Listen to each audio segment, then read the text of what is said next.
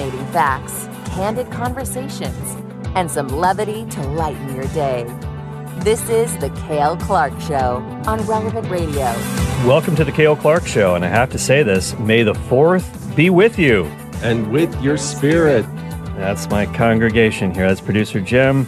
We've got Lauren in the house as well, one of our great engineers, and we want to welcome you to Star Wars Day on The Cale Clark Show. And even if you're not a Star Wars fan, even if you're not, you are going to really, really enjoy the show. We're going to have a lot of fun today. We're going to talk about The Mandalorian and all the links between that show and the Catholic Church. You're not going to believe this. In real life, Obi-Wan Kenobi became Catholic. Yep, I'm going to tell you about that. He was a wise man in more ways than one. Lots more faith, facts, and fun to come on the show. But you're going to want to call this number right now to save your spot. Get in on the conversation. 888-914-9149. 888-914-9149. And I also want to give out the email address, Cale, C-A-L-E, at relevantradio.com. And you can also tweet at me at Cale Clark, C-A-L-E, Clark with an E. And we have a show account as well, at Cale Clark Show, and of course the Relevant Radio account at Relevant Radio. Check it out. There's a great graphic for today's program by John Hanreddy. It's one of the best he's ever done with The Mandalorian, with Baby Yoda. You got to see this. It's so good. So check that out on Twitter at Cale Clark. And so The Mandalorian, if you're fans of The Mandalorian, and I'm not sure if you are or not, personally, I haven't gotten around to watching it yet, but my wife is a huge fan. I mean, she really geeks out on this stuff. And so it's amazing, though. I read this article that explains all the links between The Mandalorian and Catholicism. You're not going to believe this. This is really, really great. One of the things that The Mandalorians say is, this is the way. This is the way. And, of course, the early church was called the way. Soon after Easter, if you read the Acts of the Apostles, that's what they were called. And they became known as Christians in Antioch. That's where Peter was before he went on to Rome. So the Mandalorians say that, and the Mandalorian show is in its 3rd season. The 3rd season actually just dropped in March, just a few days ago, on Disney+.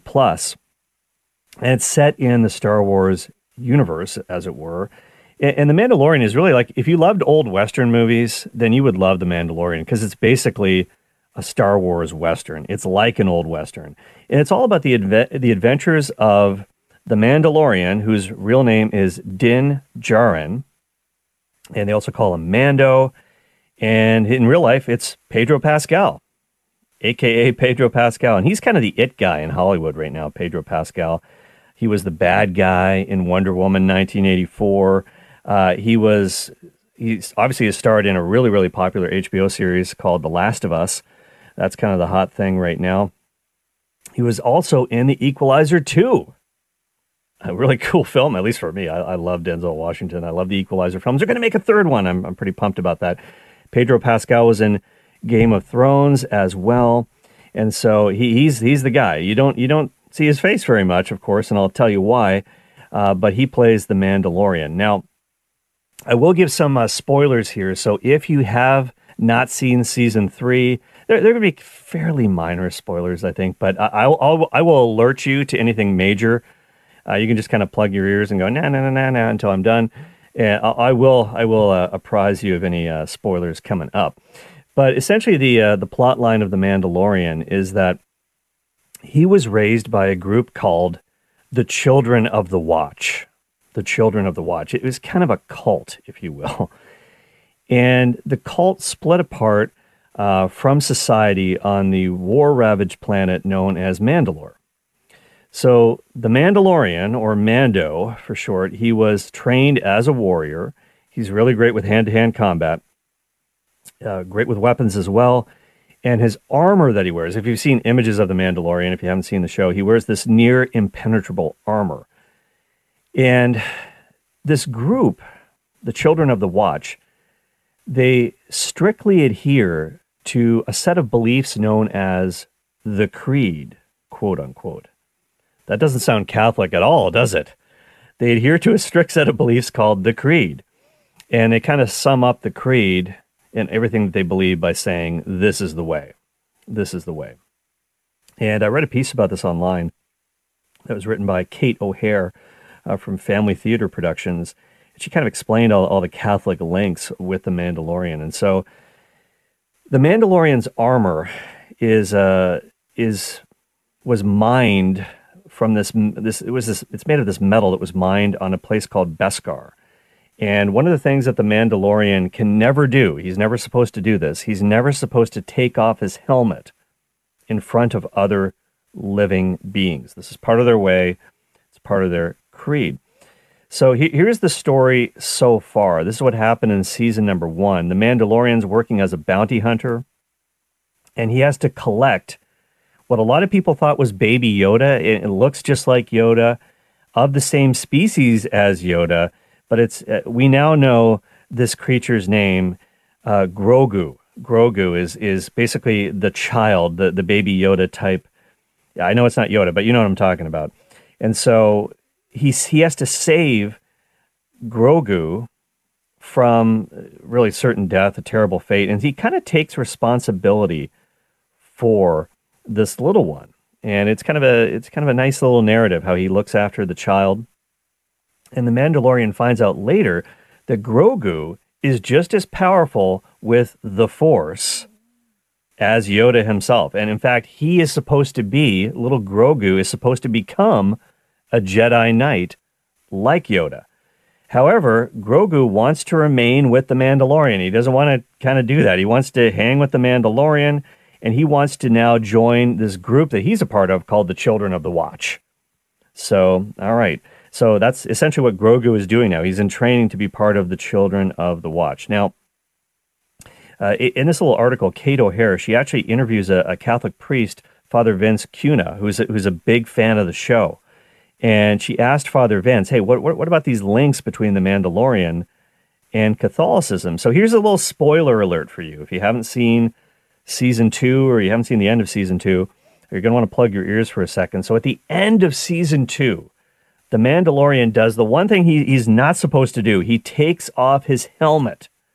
He breaks the creed of his people. He becomes a bit of an outcast. All right. So here's the clip. This is what happens to him when he does this. These are the consequences that he has to face. Check this out. Yeah. Din Djarin, have you ever removed your helmet? Have you ever removed your helmet? By creed, you must vow.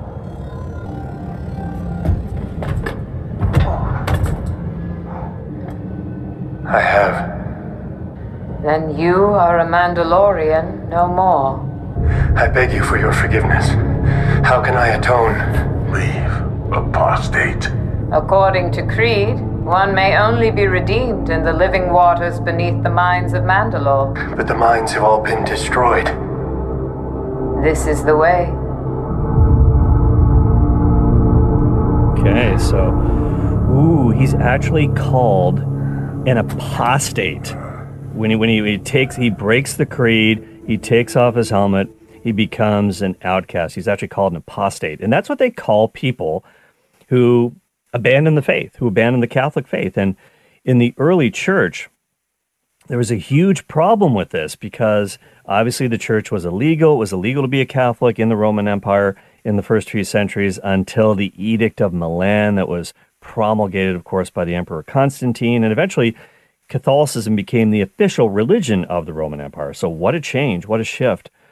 But it wasn't always that way. When the church was underground, when the church was in the catacombs, when the church was being persecuted for centuries, a lot of Catholics paid with their lives. The early martyrs of the church, a lot of them maybe survived, but were a little bit the worse for wear.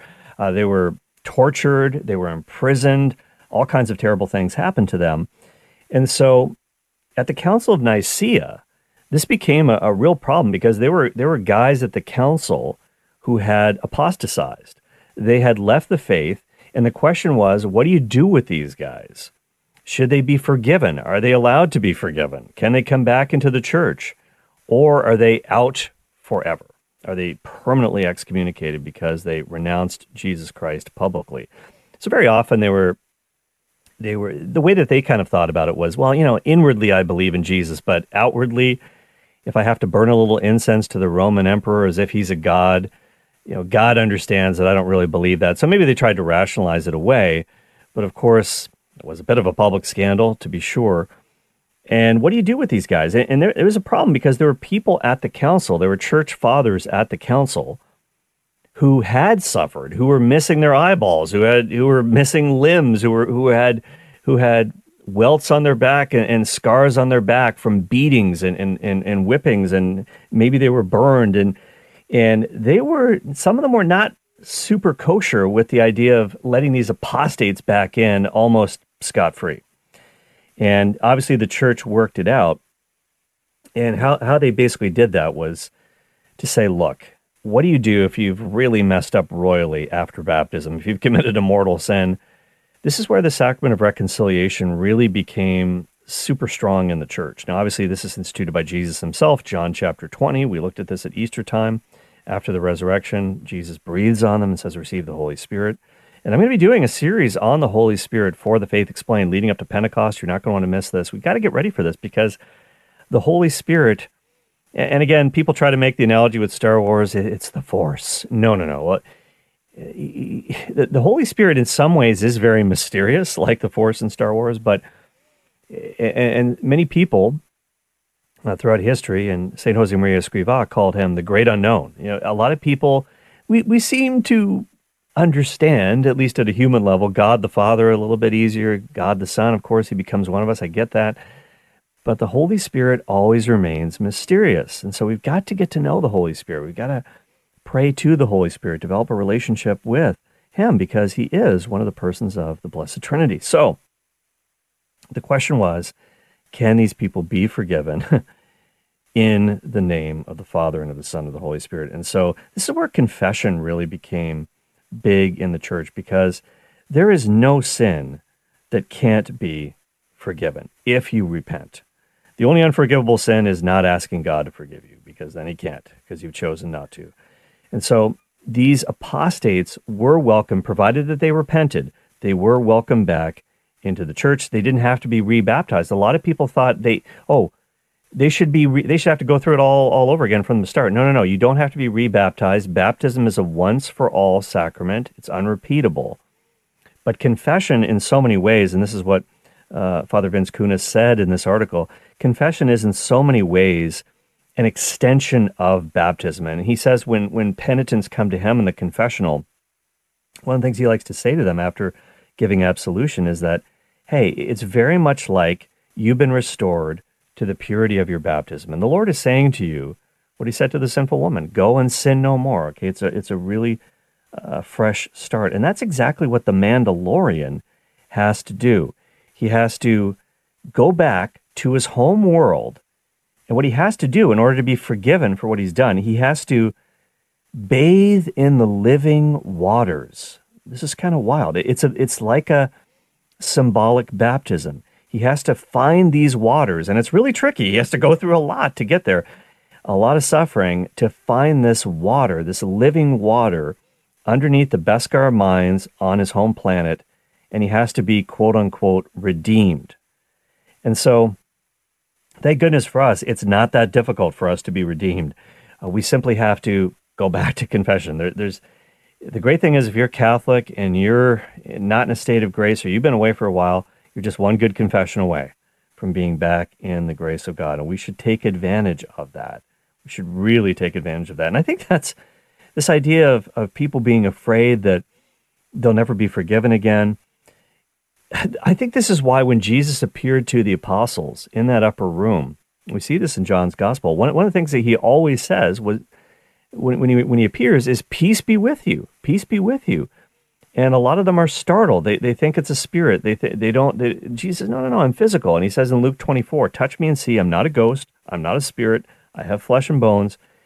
And he says, peace be with you, because a lot of them were probably freaking out, thinking he's going to take vengeance on us because we all betrayed him. John was the only guy who stuck at the foot of the cross, but everybody else ran away. And some people did more than run away. Judas actually betrayed him. Peter denied him. Is he coming back for vengeance? No, he's not. He's coming to restore you. He's coming for restoration.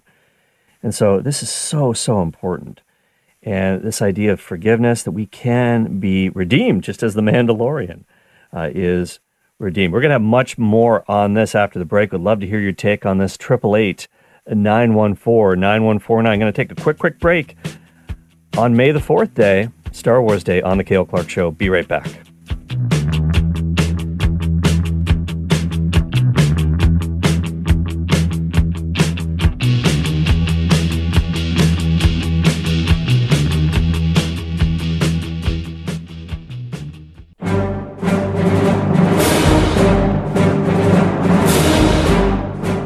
This is the Cale Clark Show, giving you the confidence to bring the faith into everyday life.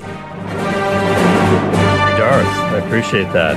888-914-9149. May the 4th be with you. We're talking about specifically the Mandalorian in the Star Wars universe. Season 3 just dropped on Disney+. What are the parallels between it and the Catholic faith? There are a lot.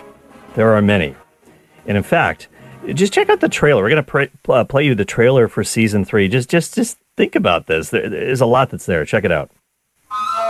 Our people are scattered, like stars in the galaxy.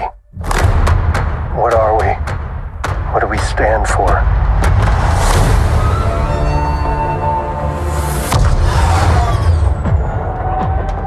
Being a Mandalorian's not just learning about how to fight. You also have to know how to navigate the galaxy. That way, you'll never be lost.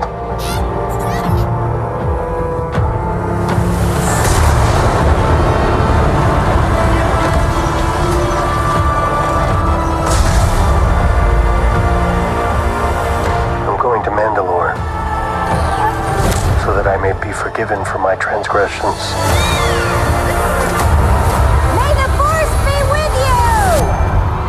This is the way. There's something dangerous happening out there. And by the time it becomes big enough for you to act, it'll be too late.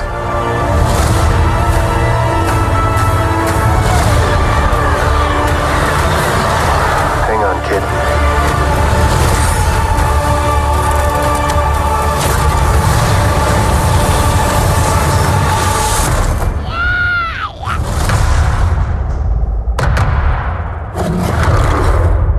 This is the way. Yeah, you can just see the parallels there. Forgiven for my transgressions. This is the way, as we talked about before the break. The Mandalorians have this creed that they must obey. And of course, the Mandalorian himself in the show, Mando, played by Pedro Pascal, he breaks the creed. He takes off his helmet. So he's got to atone for his sins. He's got to go back to his home planet, bathe in the living waters, and be redeemed. So the parallels with Catholicism are absolutely huge. And then in episode number 3 of season 3, and you can just plug your ears if you don't want the spoiler, that episode is called The Convert. The Convert. And there's another character named Bo-Katan, and she is a member of a royal Mandalorian family, and she has rejected the creed. She has rejected the creed of the Mandalorians, and she calls it a superstition. It's nothing but superstition. And that's exactly how a lot of postmoderns today view Catholicism. They view our beliefs, our creed, our statement of faith as nothing more than superstition at best. And so this is what we've got to overcome in our world as well. But what's interesting is that in the episode, and again, a little spoiler here, she has to dive into Bo-Katan, who's very who thinks it's all superstition, who's kind of a doubting Thomas kind of character. When she dives into the living waters of the planet of Mandalore herself, she's trying to save the Mandalorian. In the waters there, she sees a creature that everyone thought was a myth. She thought it wasn't real, and it's the name of the creature is actually the Mythosaur. Okay, so they didn't get too creative with that one, but this mythical creature is called the Mythosaur, this huge beast, and she thought there was no such thing. So she Kind of like the Loch Ness Monster. She dives in, she sees a mythosaur. Okay, all right, now I believe. Now I believe. So it's a little bit like Thomas, right? In the Gospel of John, how he refuses to believe. He refuses to believe that Jesus has risen from the dead. He's not there when Jesus appears the first time, but a week later he is there. And Jesus says, okay, you got to touch the wounds. You got to plunge your hand into my side. It's me. It's really me. And I bet he did. Now, the text doesn't tell us in John 20 that he actually does do that, but come on, I'm sure he did. I would have. I totally would have. Plunge the hand in, oh, wow, I can feel your pancreas. No, but I would have to say, yes. I've done this. This is, Christ is corporal. He's physical. He's risen from the dead bodily. This is very, very real. But then Jesus says, of course, the very famous line to Thomas, and it's not necessarily, I don't think, a repudiation of Thomas's faith, but we all know this very, very well. In John chapter 20, what does Jesus say? He says, you have believed. He says, my Lord and my God. Okay, all right, you're real. I give in. And then Jesus says to him in John chapter 20, verse 29, you have believed because you have seen me. Blessed are those who have not seen and yet still believe. Now, the Mandalorian character in the show, he really does believe without seeing. He really does have that kind of faith. And so it's not a bad thing to ask for proof. There's no question about that. And we Catholics don't require people to believe without evidence. A lot of people think that we do. A lot of people think that we have no evidence for the God that we believe in and for the life of Christ. It's not true. This is not the flying spaghetti monster that atheists talk about. He really existed. Historical proofs. Historians wrote about, even non-Catholic, secular historians wrote about the life and the death of Jesus of Nazareth. And so there's so much proof for his resurrection from a historical point of view as well. That's what really got me when I was in university. I was very skeptical. I was a doubter. I thought it was superstition, but I came to realize, no, this is historical. It's real.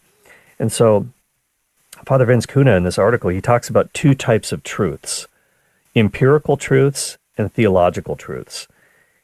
And the empirical truths, he says, you can measure those under a microscope, but theological truths you can't measure under a microscope. That God is a trinity of persons. There's no way to figure that out from the scientific method, so to speak.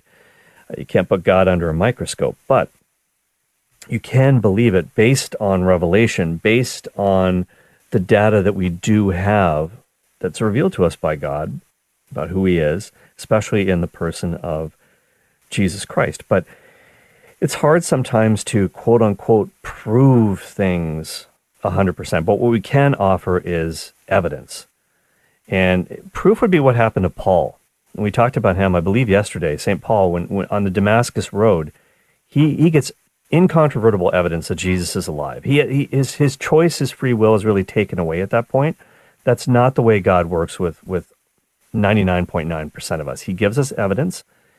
He gives us more than enough evidence of his existence, of his reality, but then we have to take that step of faith. And so he does leave some room for human choice. And so it's always been the way that he's acted. He could have shown up. Jesus could have revealed himself to the whole world the way he revealed himself to Paul. He could have revealed himself to the high priest. He didn't do that. I mean, after the resurrection, he didn't say, I'm back, He didn't take revenge, at least on that guy, on Caiaphas. Maybe in the afterlife he did, but that's not what he did. And so he wants people to be convinced by our preaching, our sharing, and that's how we do it. But I do think there is something to this idea of we do get a little bit of extra credit for taking the word of Christ, even though we haven't seen him personally, as the Apostle Thomas did, by believing based on the word of the ones he has sent and the evidence that he's left behind. That really is something that is important. That kind of comes through here. And so the Mandalorian wasn't beyond redemption. He broke the creed, he apostatized, but he came back. He was redeemed. And the same can be true for us as Catholics. Even if we've committed a terrible sin, we've renounced the faith, we've we've done something that's morally reprehensible. Nothing is beyond the mercy of Christ. And so we have to be very, very careful that we walk that middle road, that via media, that we don't fall into what G.K. Chesterton said are the two ditches on either side of the road. One ditch is called despair, this idea that God can't forgive me. Yes, he can. The only sin he can't forgive is the one you won't confess. And then, of course, there is presumption, this idea that God must forgive me. I'm in simply because I'm a baptized Catholic. Doesn't matter what I do with my life, I'm going to make it automatically. That's very similar to the attitude that some Protestants have of once saved, always saved. It's not the case. You can lose your salvation. So presumption is not something we want to, that's not a ditch we want to fall into either. But we can know that we're in God's grace, in his friendship. And when we fall out of it, we can get back on the road. We can go to confession and keep traveling, just like the Mandalorian does. Keep fighting the evil that is out there. And sometimes evil is within us. You have to admit that as well. You're listening to The Cale Clark Show on Relevant Radio. 888-914-9149 is the number to call. 888-914-9149. Let's go to the phones right now. Let's go to John in Wisconsin. Hi, John. Hey, how's it going, Cale? Very well, John. Very well. Outstanding. I gave you the traffic report from Madison, but it's pretty ugly right now. Listen, I love your show. Appreciate it. Want to say you're welcome to Michaela, because she always thanks us for listening to you. Somebody should say you're welcome, right? I'll pass it on. I generally agree with most of what you say. This one, I got a challenge on a little bit of your endorsement for this, and here's why. The Force in Star Wars. I'm going back to the original one. Remember, these are not the droids you seek, right? That's an impression of something that could be controlled by man. And God and the Holy Spirit is not something that we can control, right? So now we fast forward to the Mandalorian. So we got this New Age background. Bringing in the Catholic imagery, I think is kind of cool, and you piqued my interest in seeing the show now a little bit. But I think about what we've done to some of our Catholic events, like Christmas or Thanksgiving or Easter, and how we've secularized them. And maybe not the Catholics haven't secularized them, but the world has secularized them. So bringing in this Catholic imagery, either it almost feels like it's the same thing that's happening. It's more secularization of it, or trying to tie it into the New Age view of how we can manipulate God. Get our lightsabers going and such. Yeah, that's a great point. I hesitate to go a full endorsement for it. That's all. Yeah, and I'm not necessarily, just to clarify, I'm not necessarily endorsing it, but I'm trying to find the points of overlap, the links that there is some common ground in terms of the worldview. What the creators of The Mandalorian had in mind necessarily. Were they thinking about that? I'm not sure. But there are some points of contact. And certainly you mentioned the first Star Wars films, and it's a little bit confusing because, of course, the three that were released first, starting in the 1970s, with Mark Hamill and Carrie Fisher and Harrison Ford, of course, Chewbacca and all that stuff. Those were actually the sequels, and then the prequels started coming out in 1999 with The Phantom Menace and all that stuff.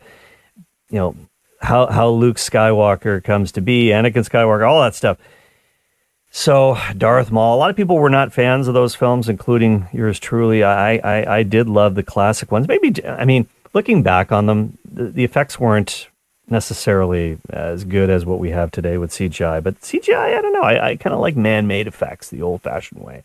But when I was a kid, that was the first movie I saw in the theater as a small child. I saw the very first Star Wars film, and I was like mesmerized by it. I mean, as a kid, of course, you're sort of wide-eyed, and but yeah, a lot of people have said those first Star Wars films by George Lucas were kind of drawing more on a New Age theme, and that this idea of the Force can be manipulated, as you said, John. That's a great point.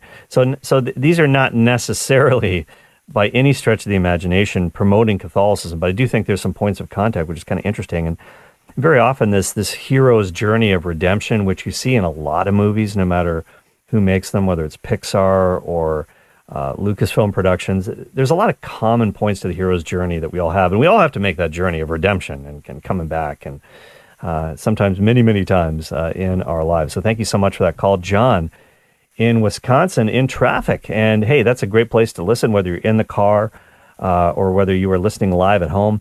You can call in right now, 888-914-9149. It's Cale Clark Show on Relevant Radio. But here's somebody who actually did become Catholic from the Star Wars universe in real life, and I'm talking about the guy who played Obi-Wan Kenobi. I'm not talking about Ewan McGregor. I'm not talking about the new movies. I'm talking about Sir Alec Guinness, who, of course, played that role. Obi-Wan is an older guy. And here's the clip, the famous clip of his fight with Darth Vader, the incredible lightsaber fight that they had.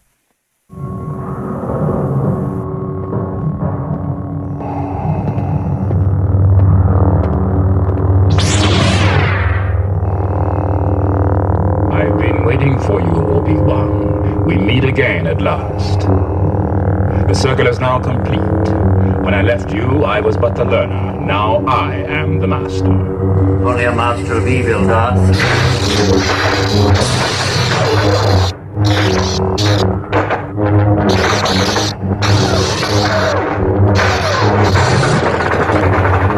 Yes, you're only a master of evil, Darth. And of course, Darth Vader, played by the great James Earl Jones, voicing Darth Vader. It's a different actor when he finally took his mask off. But James Earl Jones did the voice of Vader. Okay, all that breathing stuff is kind of cool. Anyways, Sir Alec Guinness, of course, played Obi-Wan Kenobi, and he was one of the biggest actors of the 20th century. He was in a lot of big movies, The Bridge on the River Kwai, Lawrence of Arabia, Dr. Zhivago, but of course he's very, very well known, maybe more well known for playing Obi-Wan Kenobi in the original Star Wars trilogy. When he was 42 years old, and a Catholic news agency had a piece about this, when he was 42 years old, he converted to Catholicism, did Sir Alec Guinness. And maybe he had a Guinness in celebration. He should have. And it was really kind of miraculous how all this happened. It's a great little story. And you're listening to the Cale Clark Show on Relevant Radio, 888-914-9149. Alec Guinness was born in London in 1914, and unfortunately he came from a broken family. He didn't know his father, never knew his dad, and he grew up in pretty abject poverty. Now, he was an Anglican. He was a member of the Anglican Church, and when he was 16 years old, he was confirmed.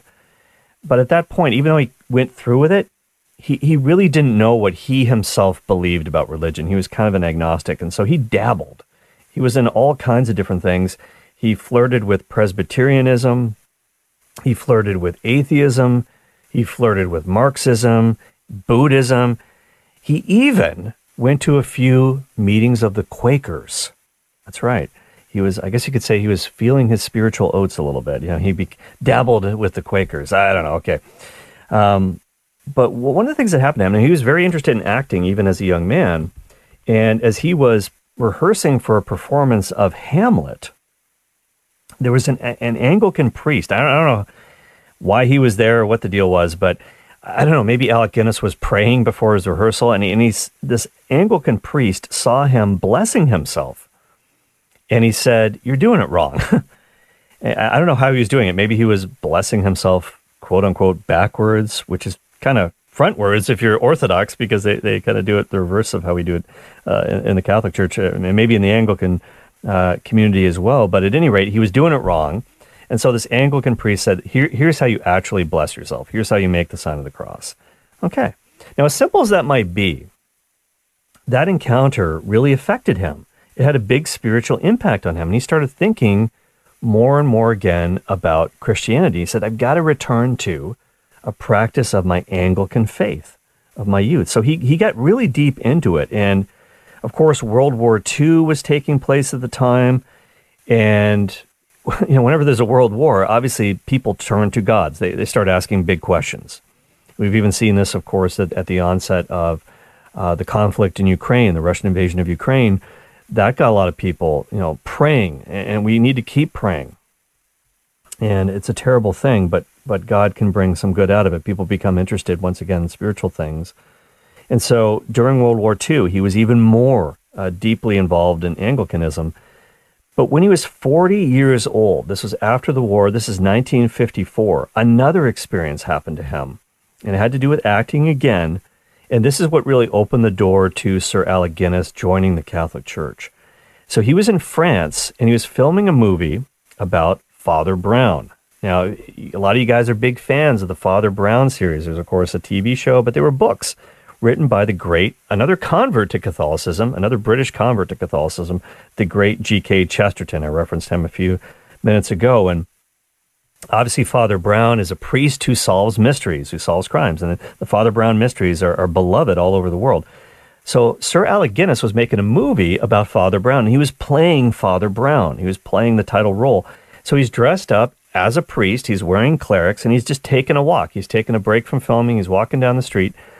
And then all of a sudden, a small child sees him, and he thinks he's a real priest. So the kid runs up to him and starts talking to him. He grabs his hand, and he just walks with him down the road. And he's kind of talking to him, Father, blah, blah, blah, blah, blah, blah, blah.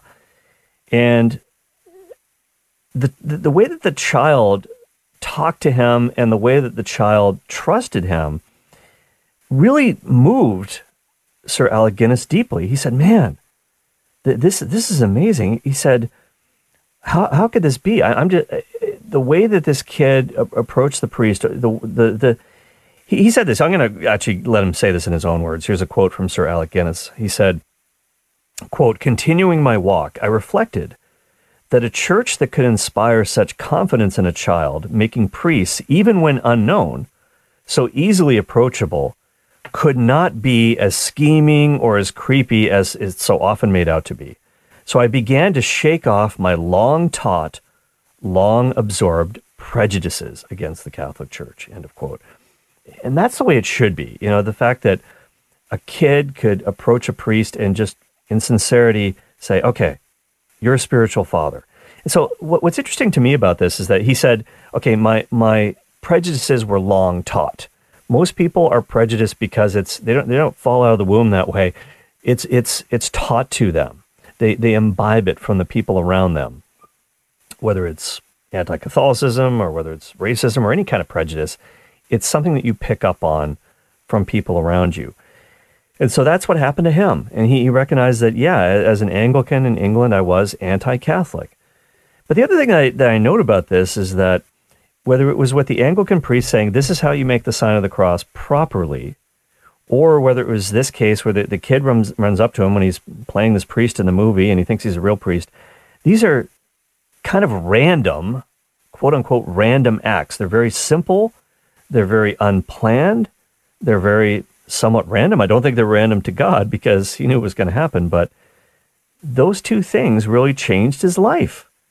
And they were kind of random acts of love that seemingly seemed tiny, but they made a big difference in his life. That little correction that the priest made to him and said, you're doing it wrong, that got him really going. And then the kid coming up to him, that got him thinking about the Catholic Church. But that's not the end of the story, because right after this, Sir Alec Guinness' son, Matthew, contracted polio, which was very serious at that time.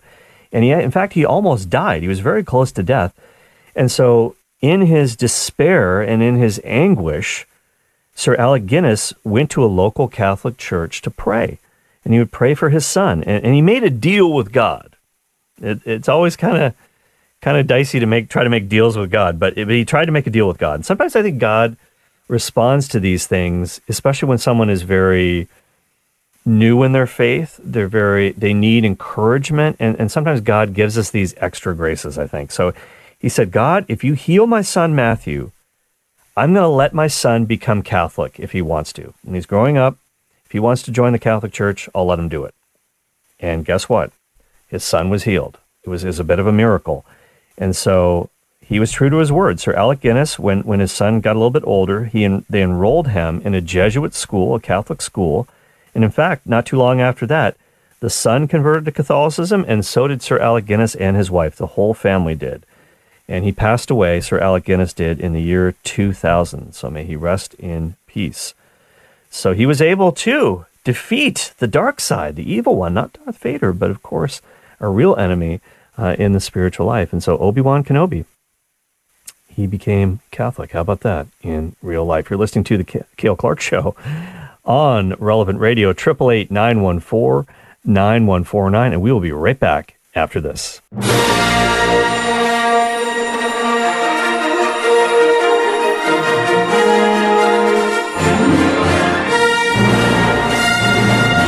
Hey, welcome back to the program, 888-914-9149. It's Cale Clark Show on Relevant Radio. May the 4th be with you. It's Star Wars Day. We talked about the links between the Mandalorian and Catholicism, the creed, redemption, all this stuff. The apostate.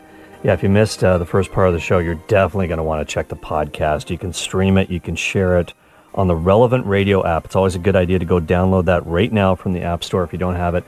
And it's a great way to share the show with friends. We rely on you guys. We depend on you guys to get the word out about these shows. If you love them, share them. And there's a great share tool, just a little button with an arrow on it, and you can just press it, share it with whoever you want, wherever you want. RelevantRadio.com is another place that you can go for the shows. And one of the great Star Wars tunes, of course, is the Imperial March. And there's going to be a different kind of Imperial March happening in the UK on Saturday, the coronation of King Charles III, or KC3, as I like to call him. I've already copyrighted that. I have T-shirts ready to go. A little cottage industry. No, I didn't do that. But a lot of people are upset that King Charles, the future, he's not king yet, I guess. Let's not count our chickens here, but he will be. He will be. If he can survive till Saturday, he will be. And a lot of people are upset that Pope Francis gifted him some fragments of the true cross. And some people say, how can you do this? He's not Catholic. The British monarchs have had a history of persecuting the Catholic Church going back to Henry VIII. How could you do this? But other people are like, no, it's a gesture of goodwill, and it's not a big deal at all. Now, these are tiny fragments. None of them are more than a centimeter in length. And they were to be put into the Welsh cross, and he was the Prince of Wales, of course. So that makes sense.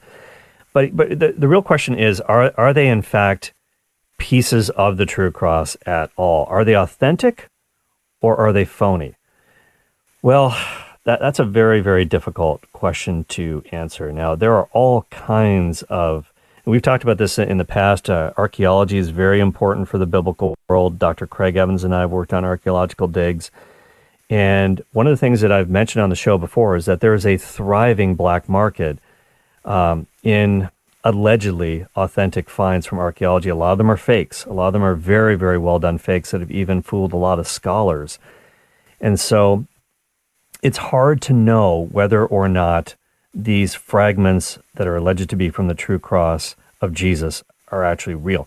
Now, the first time anybody claimed that they had pieces of the true cross came in 350 AD, about 350 AD. Now, we talked about the Emperor Constantine and how he legalized Christianity in the Roman Emperor.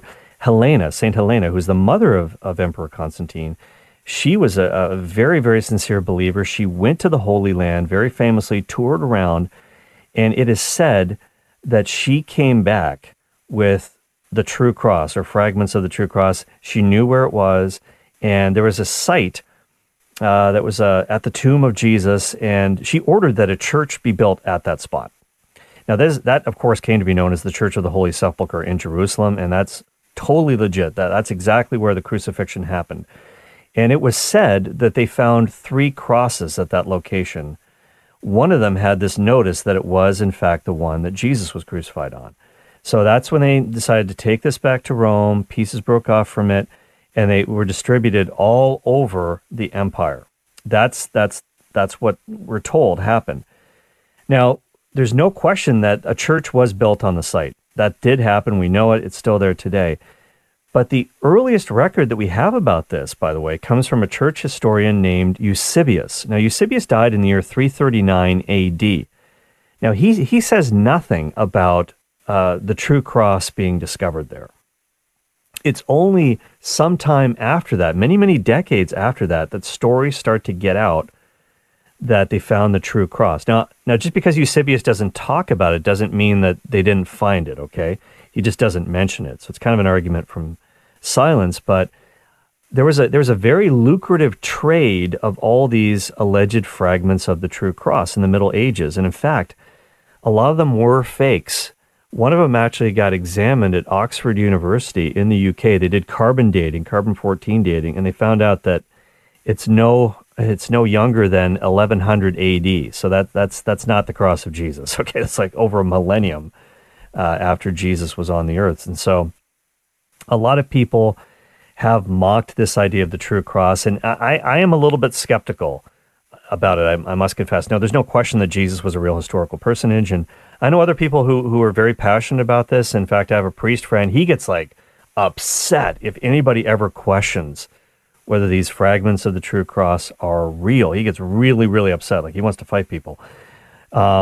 So I don't talk about it with him, but I don't know. I don't know. To me, I mean, did it happen? Was Jesus crucified? Absolutely. Do we have actual relics of the true cross? I'm not so sure. I'm not so sure. Now, of course, when the Protestant Revolution got going, they would mock this whole idea of relics. John Calvin, who was one of the bigwigs in the Protestant Revolution, he said that, look, if you took all the alleged pieces of the true cross that are out there, put them together, you could build a ship.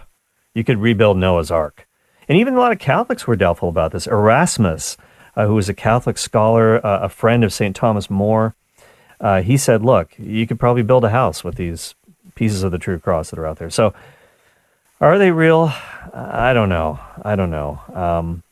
But I do think that relics are something that are very peculiar to mostly to Catholics, although other Christians may have relics as well. And the relics are important because they remind us of the saint, or in the case of Jesus, of course, God himself become man, and his life, what he's done for us.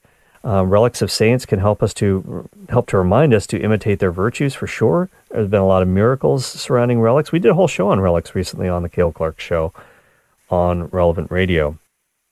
But of course, we can't miss the reality of God himself. And so the relics are not as important as God. I will say that, but they are important in Catholic tradition. They ought not to be discounted, for sure. Every Catholic altar has the relic of at least one saint in it. That's the way church law says it has to be.